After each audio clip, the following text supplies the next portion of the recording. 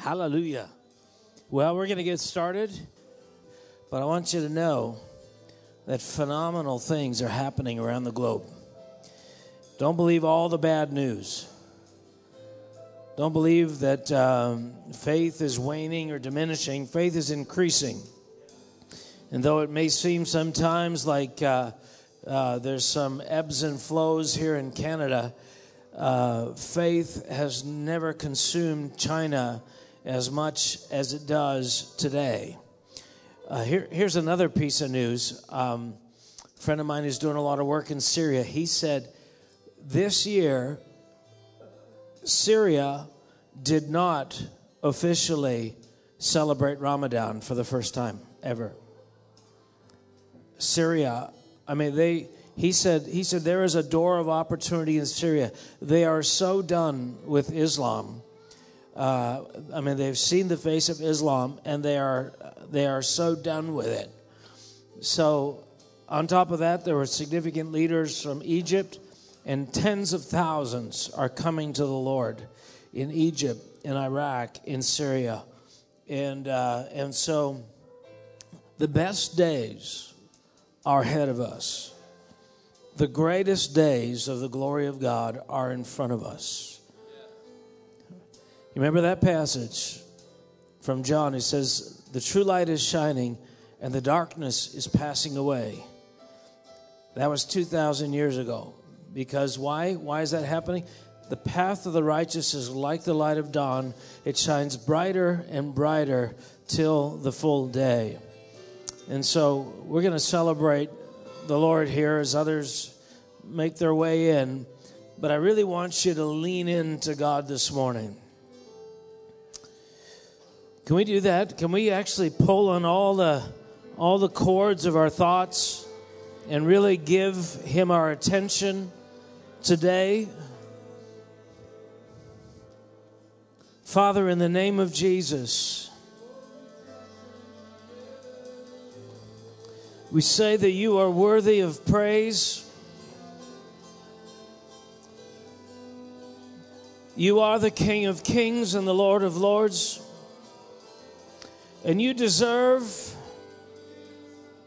that we would pour out our love to you. King of Kings and Lord of Lords, we give you glory. We give you honor. We give you praise. Just lean in it. Remember, we're entering the courts of the Lord. We are on a journey. We are drawing near to Him. He said, you will find me when you seek for me with all your heart. And Lord, this morning we want to say that we want to find you. We want more of you today.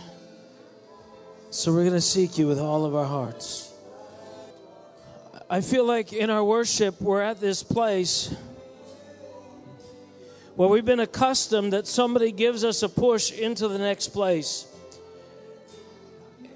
But that's not happening anymore, and it's simply not happening because God is saying, it's your turn.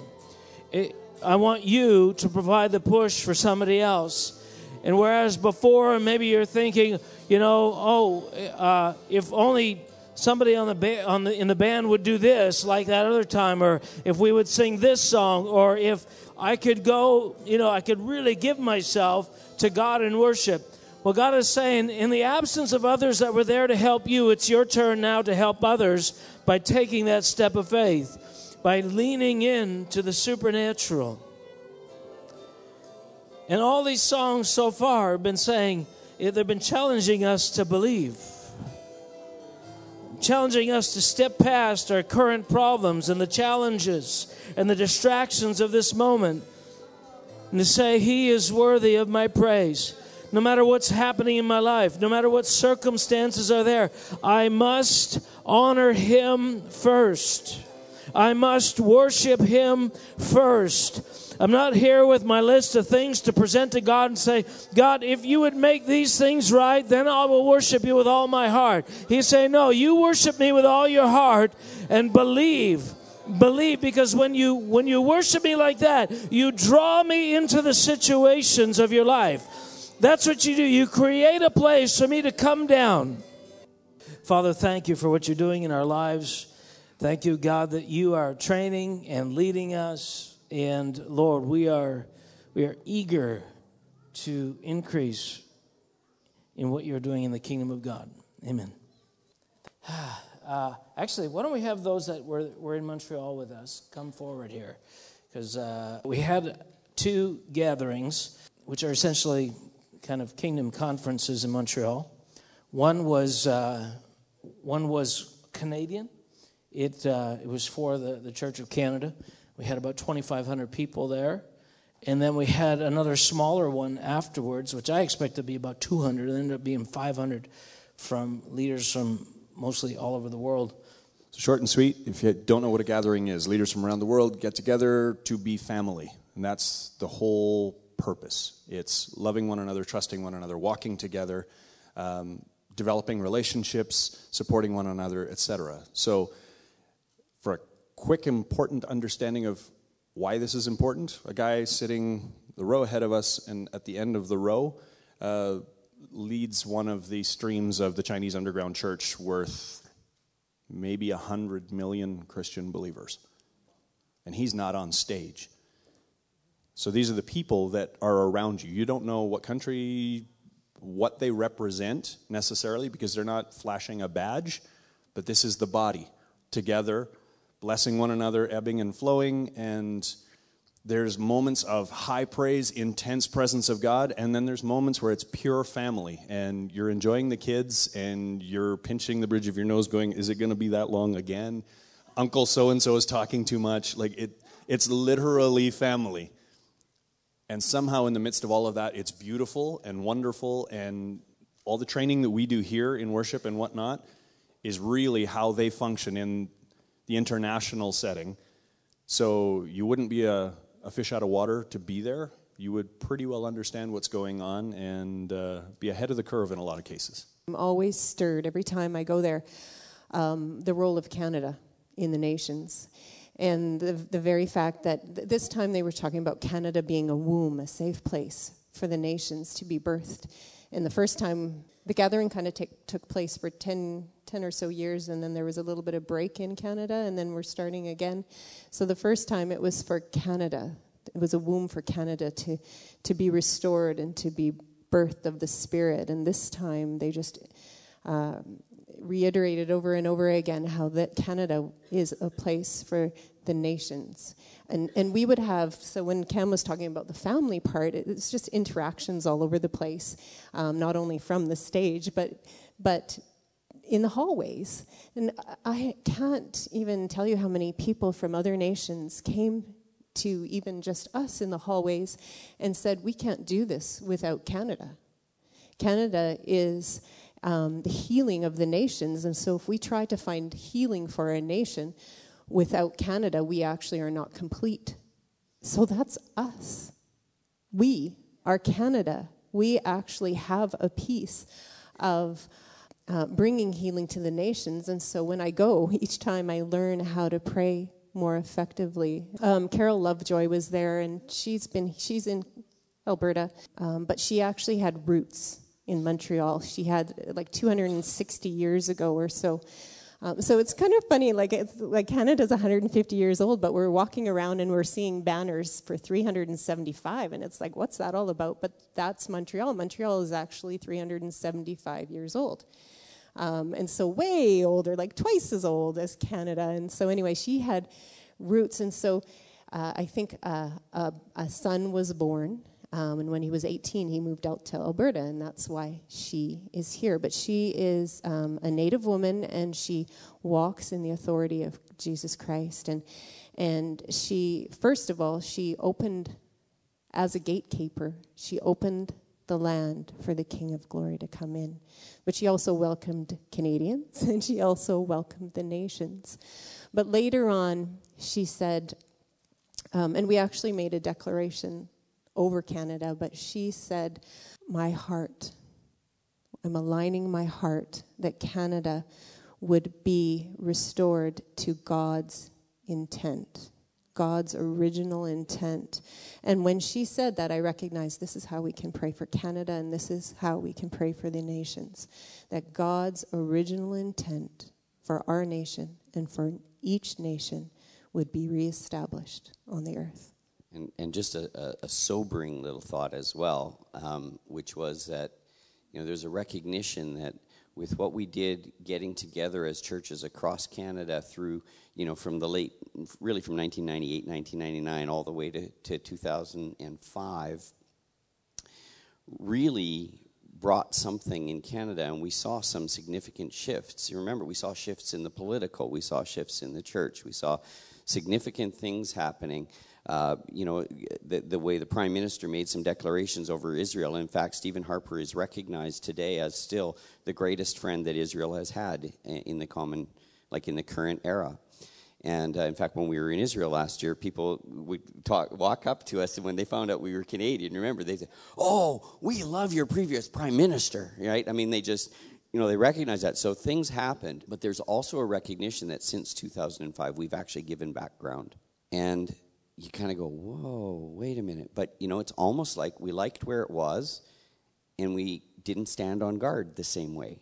We kind of went, okay, well, that was a season, and that's kind of done, and we're moving on to the next thing. And so to me, there was this sobering thing about, hey, wait a minute. Now we need to take back that ground and learn to occupy. Learn to take it, learn to hold it. We have, as a country, we've slid back a ways, and we want to retake that ground. So. When we're talking about family, I had the unique privilege of getting together with a group of the young people, sort of between the ages of 17 to 30, so the millennial generation, before the gathering. And one of the things that was released right at the end of that was one of the fathers who was there released this thing at the end to say, I give you permission to do 3 things. I give you permission to walk together without comparison, to walk together without competition, and to walk together without getting offended. I thought it was interesting that he said permission. But the whole rest of this gathering, there were so many opportunities for me personally to walk in any one of those 3 things. Even during the young people time, there was a release of some of the creative expressions actually in hip hop.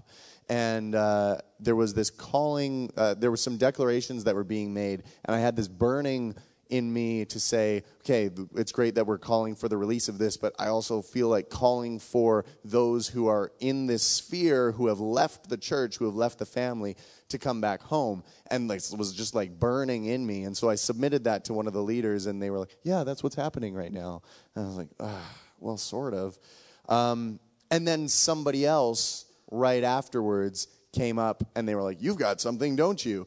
And he basically released that same thing that I had on my heart. And there's like any number of examples of times during the whole gathering where there was something that I could have released but wasn't actually released to do so.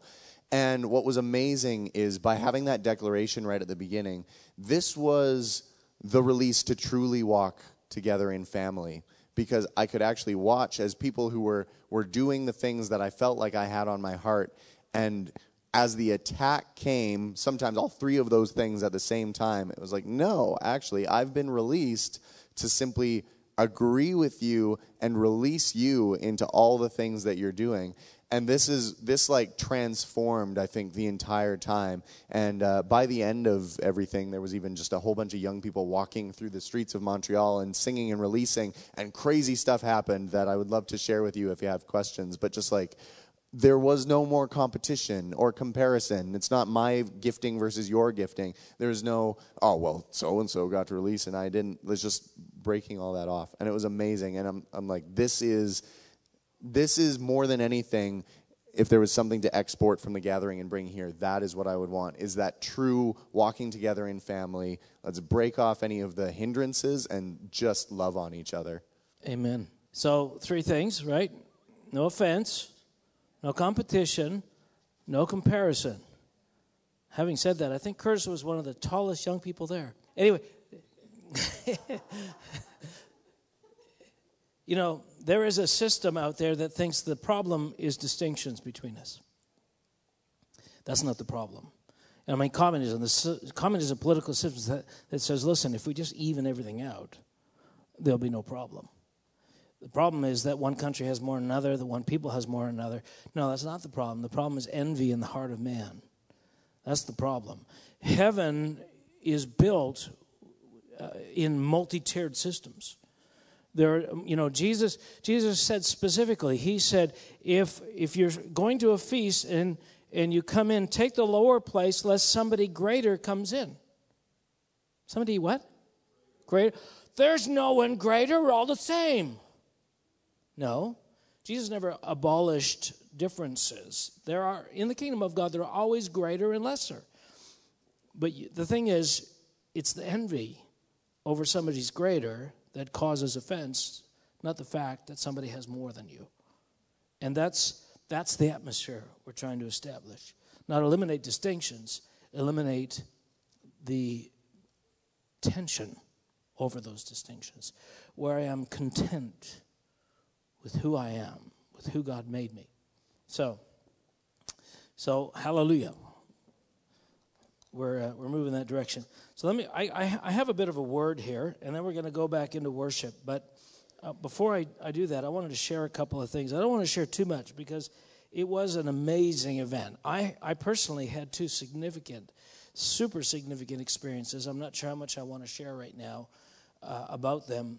But let me just reference the second one because I think it applies to what I feel is happening somewhat this morning to us. But when I became a Christian back in 1982, and, the glory of the Lord came into the bar where I was in Cold Lake, Alberta, and, launched me, went to Bible college, et cetera, et cetera.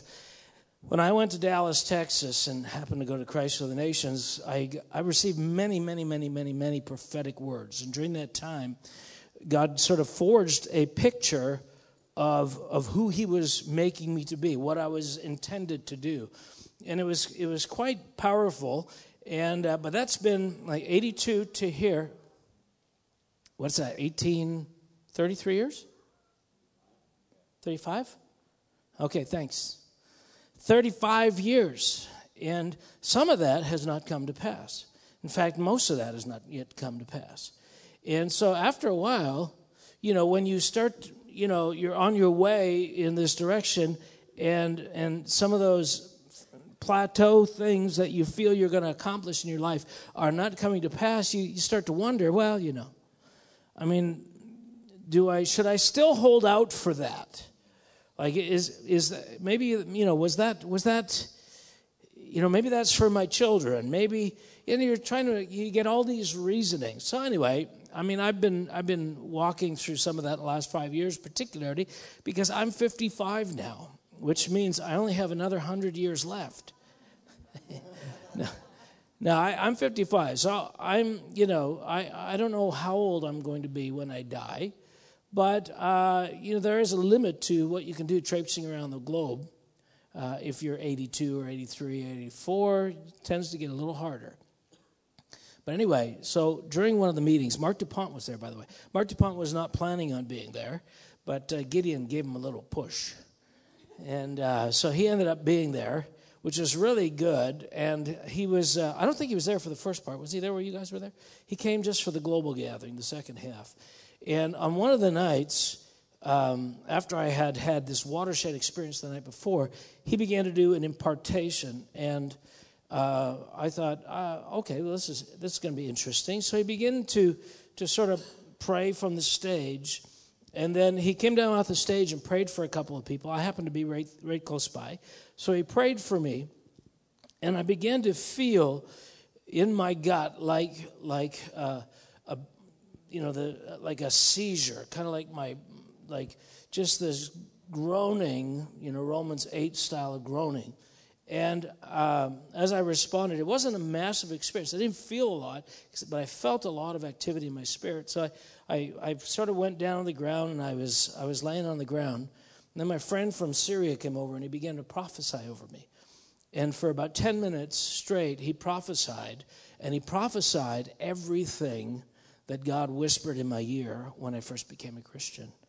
It was it was so clear what he said. Now, I'm saying that because a part of what happened today in our worship, and I feel what God was trying to get us to push through in our worship, is the tension between what you hope for and what you think you got right now. And a part of faith is ascending above those limitations and actually beginning to believe again, and not settling for less or writing, those possible hopes and dreams up to something else that maybe that wasn't God, or maybe in an ideal world, or maybe if I'd married somebody richer, or this thing was sort of renewed for me. But one of the interesting things is he prophesied, he used the word fire probably 20 or more times in different forms. And then right after him, Ron Saka came up. He's a missionary to Japan. And he came up and he bent over me and he began to prophesy as well. And what he said, I see this oven. And he said, this oven is going to actually ignite with a tremendous heat, and there's going to be a fire. You are called to be a man of fire. And he said that fire is going to be like a kiln, and people are going to be tested by that, and people are going to be refined by that. He said, you've always had, what do you call that little flame? The pilot light has been on, but it's like God is actually going to ignite this thing.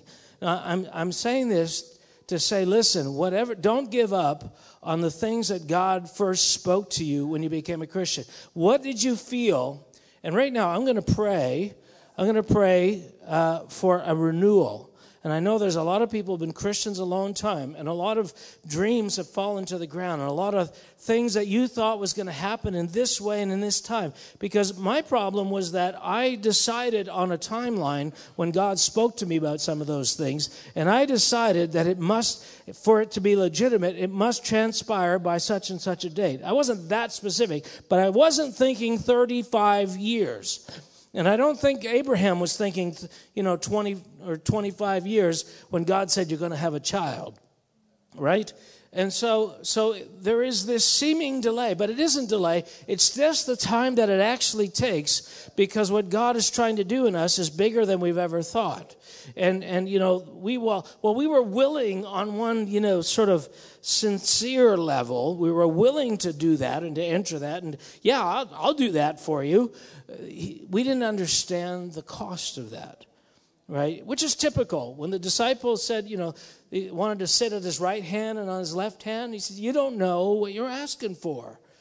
Can you drink the cup that I drink of? Right? He's saying, listen, to have that kind of resurrection power, there's a death required. Can you drink of that cup? And little did they know. And he wasn't saying you don't have this calling, because evidently, in fact, they did. But he's taking issue with the fact that you don't understand what this is going to take. It's not the word is not true. You don't understand what this is going to take. And so the same can be said of us today. And so I pray right now for a renewal of those words, that those words would begin to come alive in the ground of your heart, that those things that you saw yourself as an evangelist, whether you saw yourself as a fiery missionary, whether you saw yourself as a businessman or financial support for the kingdom of God, or whatever way, whether you saw revival hitting the streets, whether you saw your family being redeemed, whether you saw cancers falling off people and people being healed or resurrected from the dead, I want to say to you, it is time to dream, and you have permission to dream. So we say, God, renew those dreams that you whispered in our hearts, God, when we were young. That, Father, that we have let maybe drop to the ground, or wondered if. Well, we wonder no more today, in Jesus' name. Amen. Okay, I'm going to share one little part of a story. I'm doing this mostly for my wife. One of the conversations we've often had is that she claims I don't cry. She says, you don't cry. So, your eyes may occasionally get moist. That's not really crying. And to be honest, the reason why I don't cry is because I blubber. It's like, have you ever heard me sneeze? Anyway, I sneeze big. You know, it's a big production. It seems my whole body. If I get sick, same thing. You know, when I'm in the bathroom getting sick, the whole house can hear it because everything in my body responds to that. Well, when I weep. So, you know, you people that leak, be thankful for that. It's very dignified to stand there and leak and dab, dab, dab, and, you know, very wonderful looking, you know, clean lines going down your cheeks. Good for you. Some of us, you know, are not so dignified when the dam breaks. And so there is this threshold that keeps that dam from breaking. I mean, there has to be a lot on the other side of that. Anyway, so the second night of our gathering, something happened. Now, this is going to tie in to our last song as well, because I'm believing for an impartation around nations, around the heart for nations. We're not going to sing the song today, but we were singing the song, Heaven is my throne and earth is my footstool. How many of you know that song? Well, where is the house you will build for me? There's a tremendous truth behind that. But that is a prophetic song, and if there is a song that represents, you know, the deepest cry of my heart that God has touched me with, it's that song. And one of the lines in there is, who will hear the cry of my heart? And as God's saying, listen, my eyes are looking to and fro for one whose heart is perfect towards me. He's saying, listen, I have a desire, I have a cry, and I'm looking for people who will open themselves up to hear my cry. He's and I don't think God is petty and vengeful and everything, and he doesn't look down on our cries for our situations, but what he really wants is a people who are concerned with the things that concern him. Like, can we rise up above the immediate context of our world and come into his desire? Well, the history of the gatherings for me have been moments when I've been touched by that. And what keeps me coming back is there has been no other place where that sound of God's desire is so clearly felt or heard by me. It is, you know, there are other places that talk about nations, but there's something so pure in this cry of God's heart. He is looking for a people who will funnel that sound through their being. Anyway, it began to happen while we were singing that song. And I wept and blubbered for an hour, and I was hoping somebody had video so they could send it to Wendy, just to prove that I do cry. But here's the thing that really is amazing, is this thing in the heart of God is the greatest treasure I've ever felt from him. I mean, because it's not about me. I mean, I love it when God comes near to me and I feel his love for me. And it gives me that sense of significance and it gives me that sense of a place in his world. But this is a whole other thing. It's like I felt his deep cry from before the foundations of the earth, what he is longing to do, what he is aching to do on the deepest part of him. And what I felt is that there is a generation that is really going to get this, that there's a generation that is going to be gripped by the desire of God. They're going to actually rise above the fray of personal ambition and names and comparisons and competition and offense, and they're actually going to They're going to be like laser-guided missiles. They are going to be focused on God's intent in everything they do. They're going to live and breathe and have their being in this passion and this fire. And it's coming, and I want so much for us to participate in that in as full a way as possible. But what I felt happened for me is that God, I don't even know, it's like he breathed through me, and the bandwidth of my heart expanded in a way that was, I can't even put words to. So I'm going to try and tie some of those things into a few things I'm going to share here. And hopefully it's going to make sense when we're done. I was feeling this dynamic around Isaiah 54:2, and I'll read it to you. It's a typical piece of scripture that is often used whenever somebody is prophesying or suggesting to you that God is wanting to increase your sphere, or God's wanting to give you more influence. When he wants to lengthen the metron of your authority in the kingdom of God, usually people reference this sort of poetic language from Isaiah, which says this: enlarge the place of your tent and let them stretch out the curtains of your dwelling. Do not spare, lengthen your cords and strengthen your stakes. You shall expand to the right and to the left, and your descendants will inherit the nations and make the desolate cities inhabited. Obviously, contextually, it's a prophetic promise for Israel, pertinent to a particular situation. But the language has been used again and again and again. How many of you have had a prophetic word where somebody said, lengthen the cords of your tent? Anybody? Okay, about a dozen. Okay, who hasn't here? Put your hand up really high. Okay, here's a prophetic word for you. Lengthen the cords of your tent. All right, so you've all had one. Yeah, now we're all on the same plane. All right, because the fact is, all right, God is wanting to increase you. God is actually looking for you to participate in more. He's got more things for us than he has people he can give them to.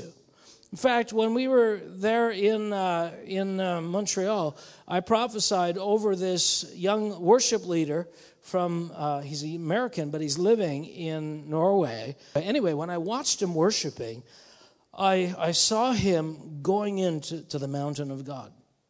And so I went over to him afterwards, and I prophetically explained to him what I saw him doing, because I saw this purpose that God was wanting to do with him in songwriting, and that he was going to have this place in the mountain of God. And he starts manifesting right away. He's like, just super. He said, I had a vision. He said, and two angels, like eagle angels, picked me up and took me to a mountain and dropped me inside of a mountain. I mean, it was a full-blown open vision. And he said, I was taken into this mountain, and the Lord began to speak to me, and he showed me rooms in the mountain. And he said to me, there are rooms in the mountain that I'm trying to find people to occupy. I am giving these rooms away. He said, but I can't find enough people who want to occupy them. And anyway, he said the reason why people don't want to go there, he said the internal part of this mountain is like a volcano. It burns. Like the glory, the hot, white, melting fire of the Lord is in there, and it burns flesh. And so people can't stay there for very long because they're always trying to preserve their flesh. So he said there was this thing where God wants to give places to people, but he can't find enough people. Now, wow, doesn't it make you want to, what's it going to take? What's it going to take? Well, whether you realize it or not, that's the promise you've been given. Because when God gives a promise of authority, I'm telling you, there's a reason that Satan coveted to be in the congregation of the north. There's a reason where Satan envied to occupy this place in the mountain. It's interesting, I don't know for sure, but it's interesting that the place that he wanted to occupy was the place of the congregation, the assembly of the congregation. And I'm wondering if that has to do with if we've actually inherited the thing that he wanted. Maybe that's what the rebellion was all about in the beginning, that he was going to create a people who were going to get what he wanted. Maybe that's why we have such a problem on earth with envy, because somebody else has what I want. And maybe that's the gateway through which Satan most expresses himself, because that was the dynamic that was in the mountain of God before the fall even. I'm just speculating, but it feels like there's something there. There is this promise of expansion and of authority. But what the Lord began to say to me is this. He says, I began to see that everybody wants to have an increased authority. when we're young Christians, we learn to pray with authority. And usually when we learn to pray with authority, those prayers become largely made up of imperative language and volume, right? Emphasis on the right syllable, right? We just, in Jesus' name, right? And that, have you ever heard somebody trying to pray with authority that didn't have as much authority as they were articulating? Right? Where's the disconnect? The disconnect is that the heart is not equal to the volume or the tone. We can get very expertise in articulating and having the right, the right delivery, and yet God is saying, actually, what I want to do is change the hearts.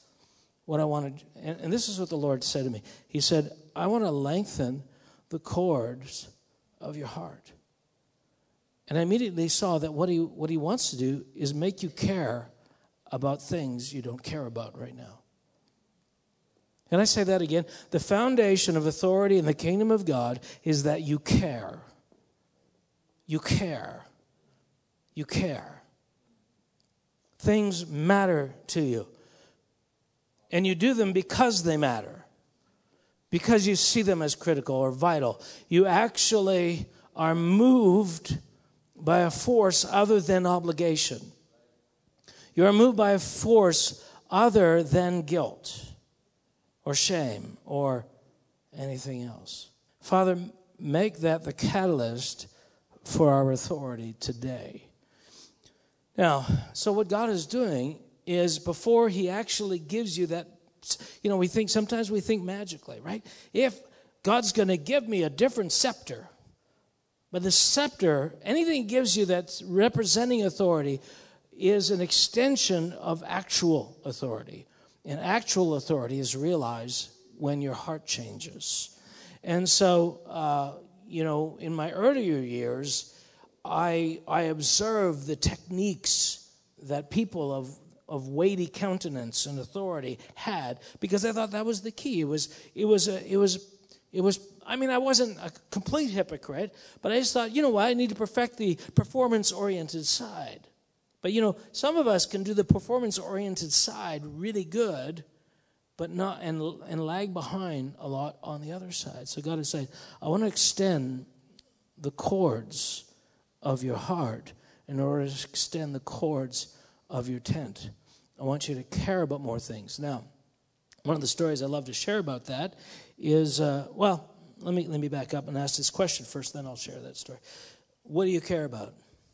Really, what are you orienting around? What occupies the bulk of your energy emotionally?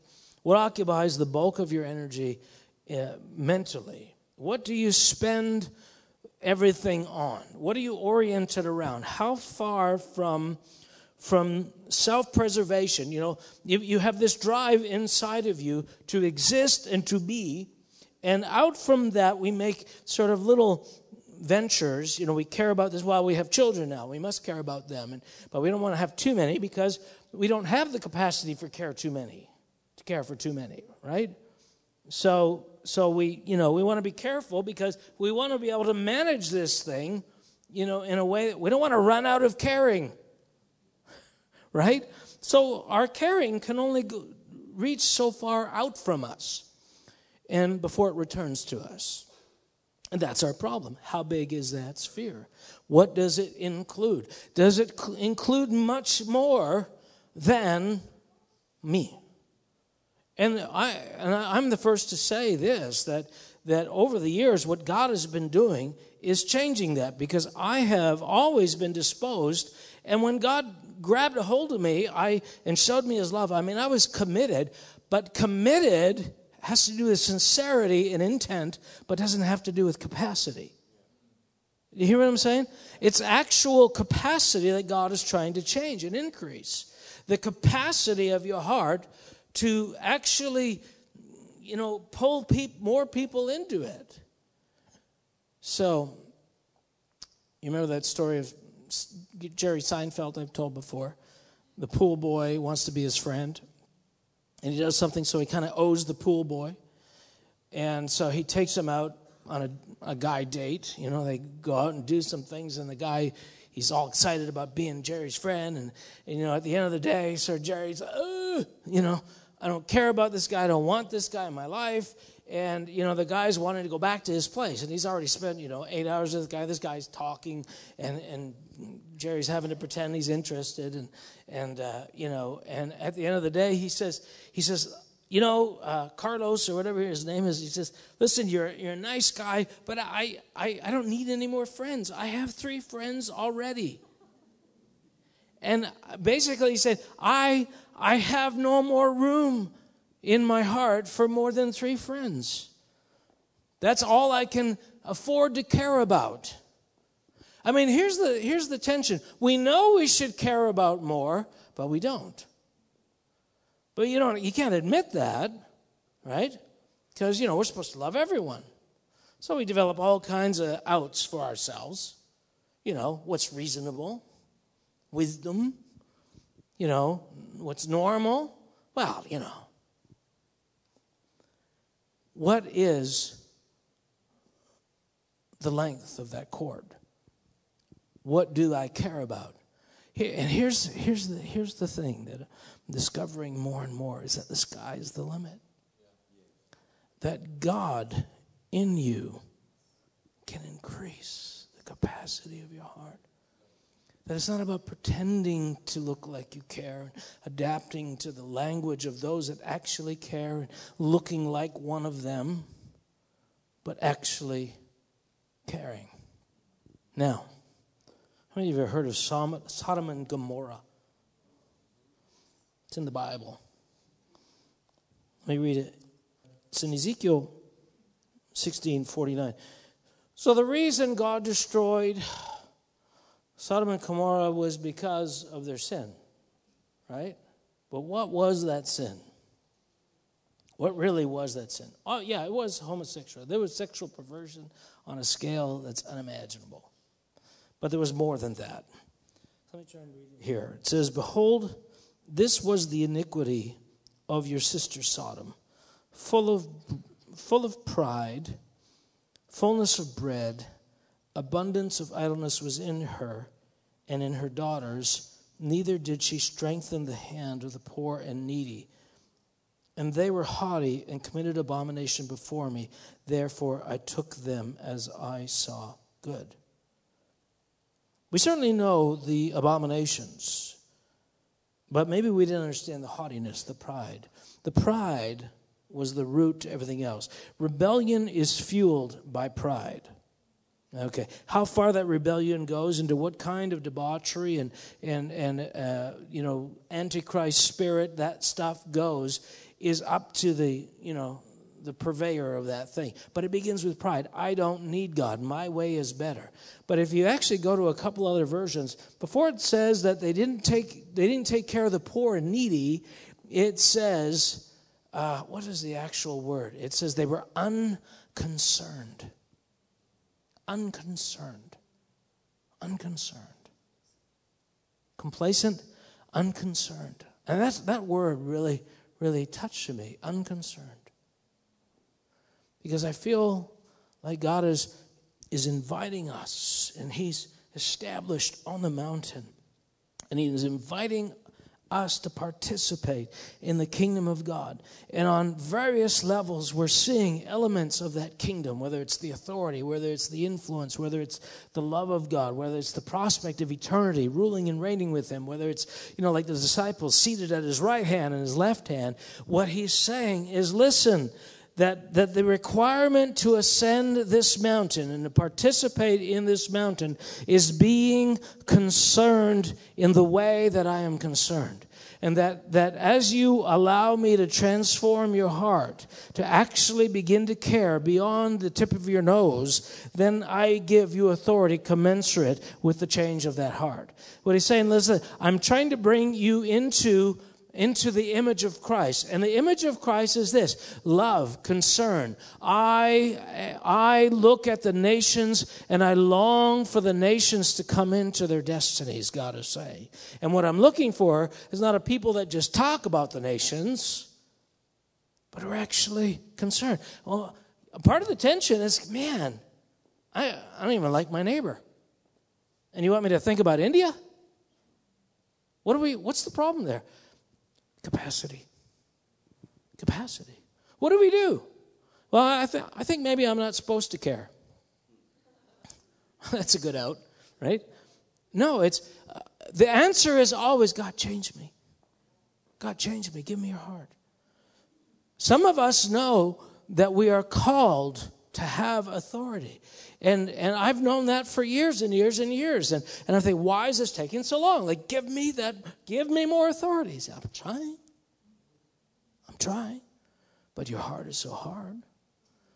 And you're so focused on what you want. And all of the tests, all of the challenge, all the things that we come up against, and the friction in our hearts, and offense and competition, all these things that Curtis was talking about, is a materialization of that. I'm mostly concerned about my lot in life. I mean, when Paul was writing about Timothy, he said, listen, all have left me and all seek their own. But here, Paul, as a son in the gospel, has adapted to my desire. Not because it's my desire, but we are in line. We are in this line. And so Timothy's coming up as a man of authority because he's seen in me this desire for the kingdom, and he's adapted and aligned himself to that and asked God to give him that kind of heart. So we have several options as churches here, right? We can say, you know what? I think it's just you just have a different emphasis, that you have an emphasis on this, and I have an emphasis on this. And there may be some truth to that. There may be a dimension of calling and administration where you're called to have a heart for Spruce Grove. That may be. But what if it isn't? What if there's more to that? What if it has to do with, I just don't believe I could care that much. I don't have that much room. All along, this has been my challenge, where David Demian has challenged me again and again. And what he's challenged me by is the things he cares about. I could never really, until the last few years, I couldn't really put my finger on it. But he just cares so much about so many things beyond my metron. And it's like, I don't have room for them. But I stuck with him and lived in the tension of knowing that something in me needed to change, though I didn't always understand it. So we have a choice. We can say, you know what, let's just keep it to a level that I can enter with. You know, let's care about the things that are closer to me. So what are I'm concerned about this issue, and we can start naming off social issues or things that represent geography or whatever. We don't want to do that. But because what we're saying is that's not illegitimate to have a sphere that you're presently comfortable in. The thing is, are we responding to his heart? When he says, listen, I'm looking for people. I have everything necessary for you to have a capacity. I can do that in you. I can make you care. I can create that kind of heart in you.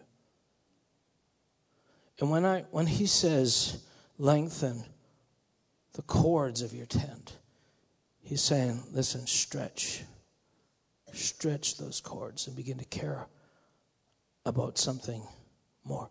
How do you do that? How do you do it? Well, you have to die. And today in worship, when right in front of your face is this thing that preoccupies you, and you're like, I'm trying to worship God, but I'm so concerned about that chicken I burnt. We don't have enough money. It's going to cost another $9 for another chicken and $4 in gas to go to Costco. I can't get past what occupies me. I'm stuck on an orbit that's not very far from me. And God is saying, listen, can you step past that? Seek ye first the kingdom of God.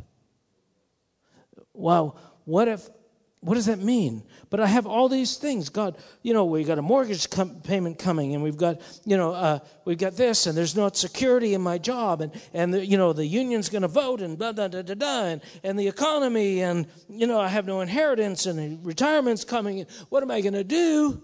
He says, seek ye first the kingdom of God, and all these things will be added to you.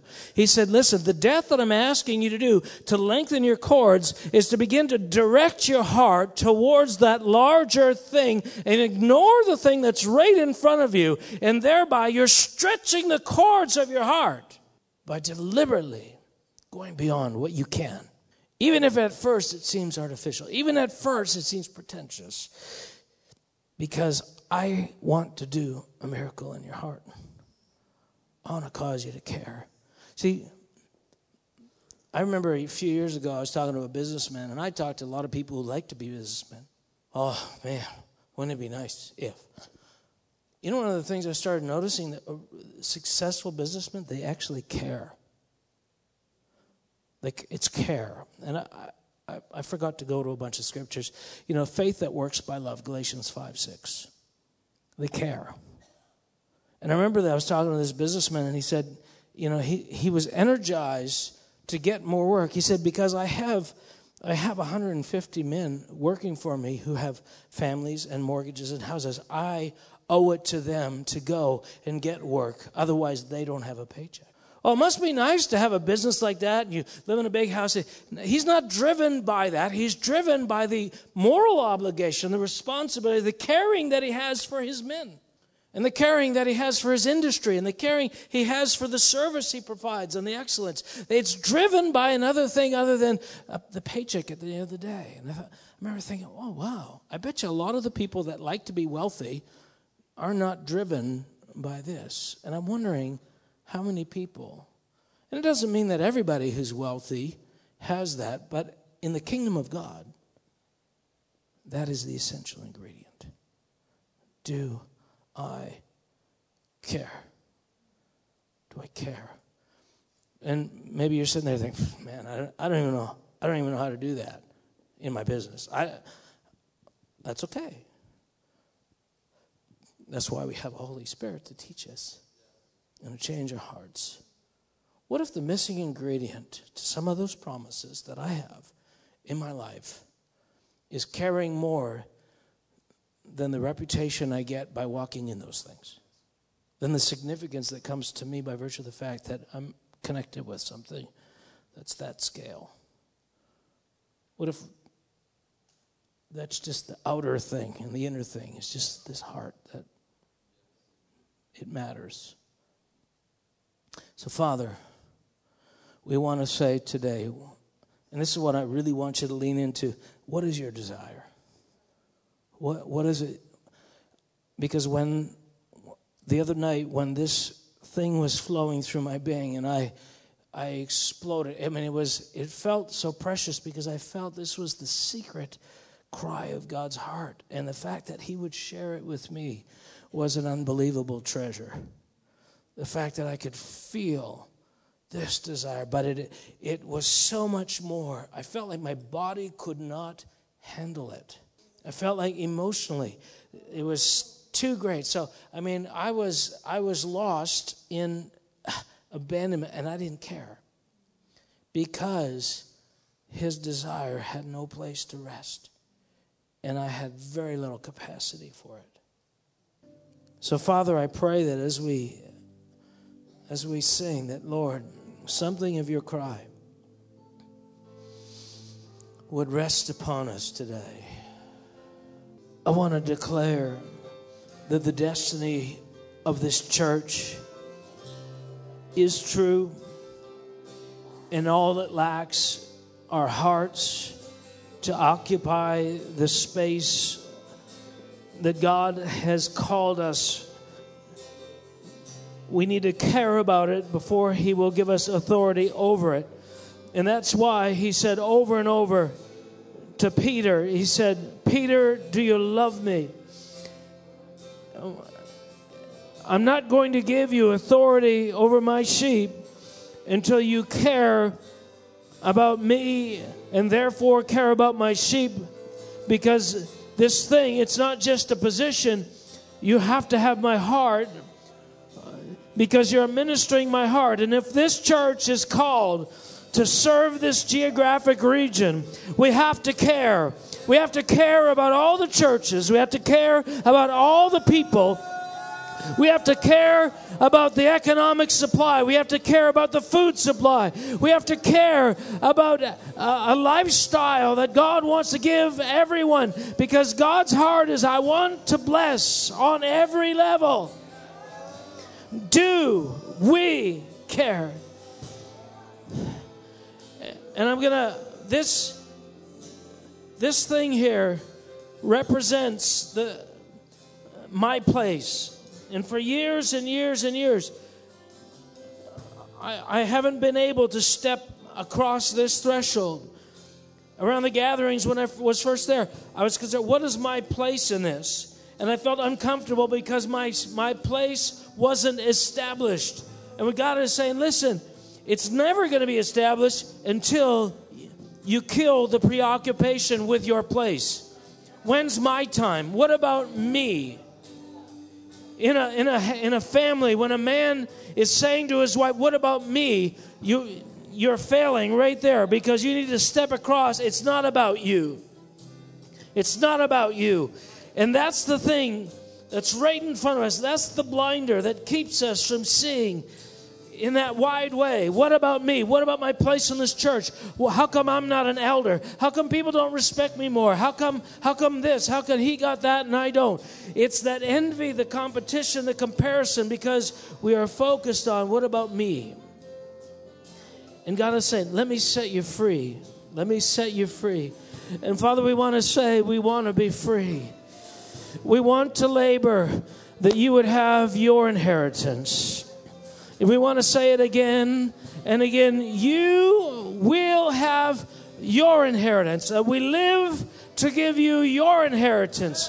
This is what it means to seek the kingdom of God. We live to give you your inheritance. And we are going to turn our backs on that grounding force that says, what about me? In Jesus' name. That's the threshold that we got to cross to enter our destiny. I want us to sing that again. You will have your inheritance, because every time we stand to worship, every time we're challenged with one of these, we got to say, you will have your inheritance. Because if you have yours, mine will fall to me. I want you to begin to lay down your goals for financial security. Your goals to, I'll feel better when I cross this particular threshold.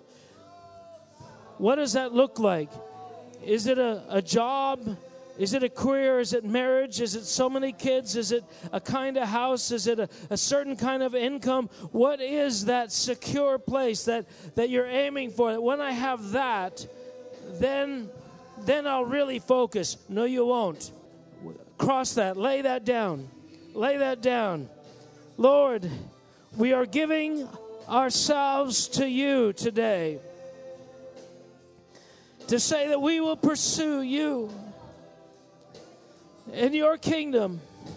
Oh, as Pastor Mark was speaking, I heard very clearly the Lord say to me that you accepted something I didn't have to give you. And I saw a picture of a pacemaker. And I actually remember the moment that it happened, where I chose in me that I didn't want to hear the sound of the heartbeat, that irregular heartbeat that just is so frantic and chaotic and unpredictable. But you know it's the one you need to follow. But it was just feeling so stressful that I decided I needed something that was a little more stable. At least I thought. And here I am now with this pacemaker, this man-made thing in me that's causing my heart to beat regularly, but it's so mundane and it's so just drowning out everything else in my life, and it feels so very numb.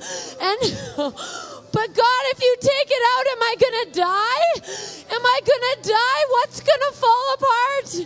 Oh God, we ask that you would come in and just rip out Rip out the expectations, the sedatives, the things, the comfort, the familiar that we hold fast, the image that we try to hold.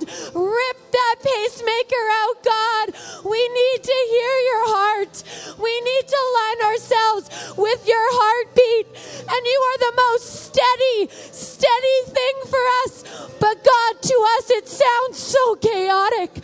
Oh, and when Paul started playing that drum beat, it was like the drum was continuous, but then he went into this different sound. And I just declare that sound over us, that we would be following that sound, the sound of your heartbeat, God. We need your beating, not ours, not ours, oh God. Oh God, we cry out for your heartbeat. I speak it over all of us, for our ears to be open, that we could hear the heartbeat, that our bodies would respond to the beat, the things that are locked up in us. Shake it off! Shake it off! Unplug our ears, rip it out! Whatever it takes, rip it out! Rip it out!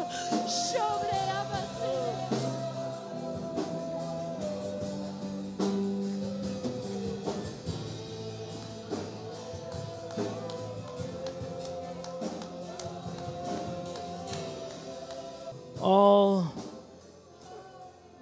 the man-made systems that enlarge us are made to make up the gap between our heart and the success we desire. Father, I just feel like God is offering us a change of heart on a quantum level, to lay the axe to the root of things that have anchored us. I rebuke that spirit in the name of Jesus Christ that has come to steal, kill, and destroy the destiny of this church, that has come to steal, kill, and destroy the destiny of the people of this church.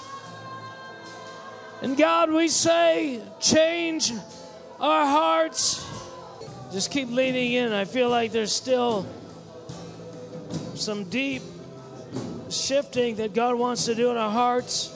The covenant is that I will remove the heart of stone and give you a heart of flesh.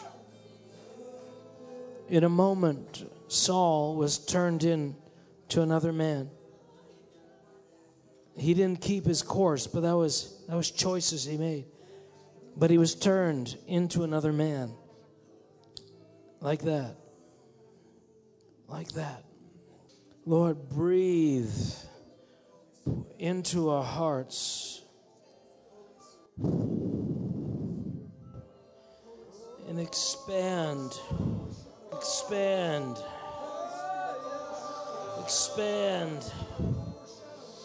Expand. Expand. Expand. Now, I want to do something that if you're visiting, we virtually never do here. But I feel it's critical to this moment. But we're going to take an offering for missions that are coming out. We were thinking about doing something later, but it says where your treasure is, there is your heart also. And as a part of my journey, God has always asked me to give sacrificially, to seed into where I wanted my heart to be. And with each stage, that expansion, he said, where your treasure is, there will your heart be also.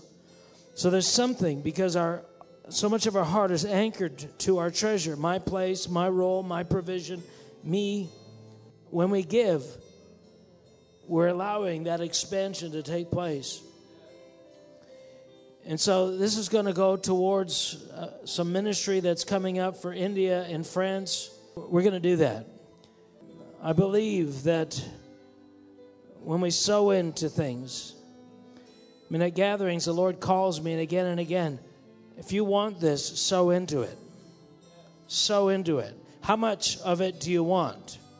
Let that be reflected in your gift. He would tell me, how much do you want this? Do you really want this? Don't consider, this is what he told me, your supply. So, Father, we want to seal this thing. Here, I want us to come and give our offering because I feel there's something holy to the Lord. And so, Father, we want to seal this morning what you're trying to do in our hearts. Tell you what, Jenna, can you bring us a flag, a Canadian flag? We're going to lay the Canadian flag out here, and we'll put our offering on that. So, Father, in the name of Jesus, and we're going to sing this song again, you will have your inheritance. And as we are giving, envision yourself laying this for the inheritance of Jesus Christ. So, Father, we give today for your inheritance in Jesus' name. Lord Jesus, as we close this meeting, we say, you will have your inheritance. And we want to join heaven in its determination that you will have all the glory and all the honor, starting with our hearts.